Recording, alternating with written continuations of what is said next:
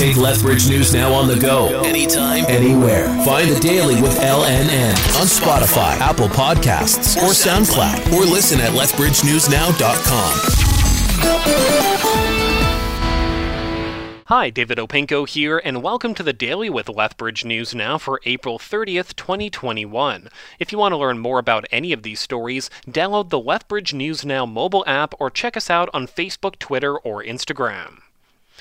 A southern Alberta man faces 19 charges relating to child pornography. Bassano and Brooks RCMP identified several victims, both male and female, between the ages of 14 and 16. The charges include possession and distribution of child pornography, child luring, and distributing sexual materials to a person under 16. The 18-year-old accused, who can't be named due to a publication ban, was released on a promise to appear in court. 2,007 new COVID cases were confirmed across the province. About half of today's total were variants. In the South Zone, 97 people tested positive. 7 Albertans died from COVID, but none were in the South Zone. As of this broadcast, AHS has not updated the local breakdown.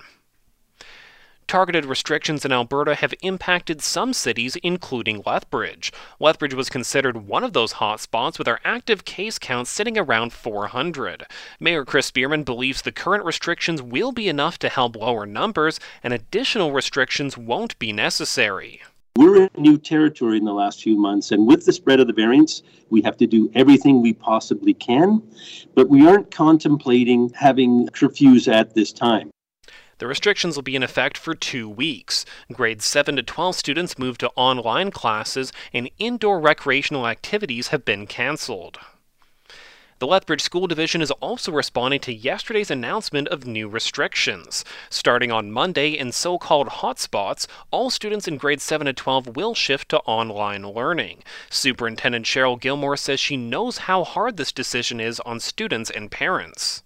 For families, certainly when we think about secondary age students at home as compared to elementary age students at home, that does make a difference for families, certainly with logistics. Not saying that it's easy. I mean, I know that our youth and our young men and women in our high schools, this is tough on them, right? This is difficult. There are currently 37 active COVID cases in Lethbridge School Division schools. Alberta's firefighters are pleased to finally be added to the provincial vaccine rollout. The Alberta Fire Chiefs Association says their members are in constant contact with the public, so this will also help to reduce the amount of times they need to self-isolate. Newly expanded vaccine eligibility also includes police, sheriffs, border control, staff and residents of care facilities that aren't already eligible, and more members of the general public. This means over 65,000 additional Albertans can get their shots. A BC First Nation says Ottawa needs to get involved in the environmental review of a coal mining project in Alberta because it would have impacts beyond the provincial boundary. The Ktunaxa First Nation says the project in the Crow's Nest Pass might dump waste rock and wastewater into BC. They also believe the Alberta government is unlikely to conduct any meaningful consultation with the band about Montem Resources project. 2 Alberta First Nations, as well as landowners and environmental groups, have requested Federal Environment Minister Jonathan Wilkinson to step in. A Liberal spokesperson says while other parties have been pushing for an election, they've been focused on fighting the COVID-19 pandemic. The Liberals say in the first quarter of this year, more than 33,600 people donated a combined $3.5 million to the party, with 98% of the donations being less than $200 and the median amount being around $10. During the same time, the Conservatives brought in a record $8.47 million from around 45,000 donors. Canada Post posted a $779 million loss in 2020. They spent over $290 million on COVID-related costs such as special leave for high-risk workers and redesigning workspaces for physical distancing. There were also significant declines in both marketing campaigns and transaction mail. But at the same time, Canada Post saw an increase of 70 million domestic parcels being sent out. The province is offering more rent support. The new temporary rent assistance benefit will provide a subsidy for working households with low income or those between jobs. Funding will be paid directly to tenants and launches tomorrow. The size and location of your household will determine the benefit amount.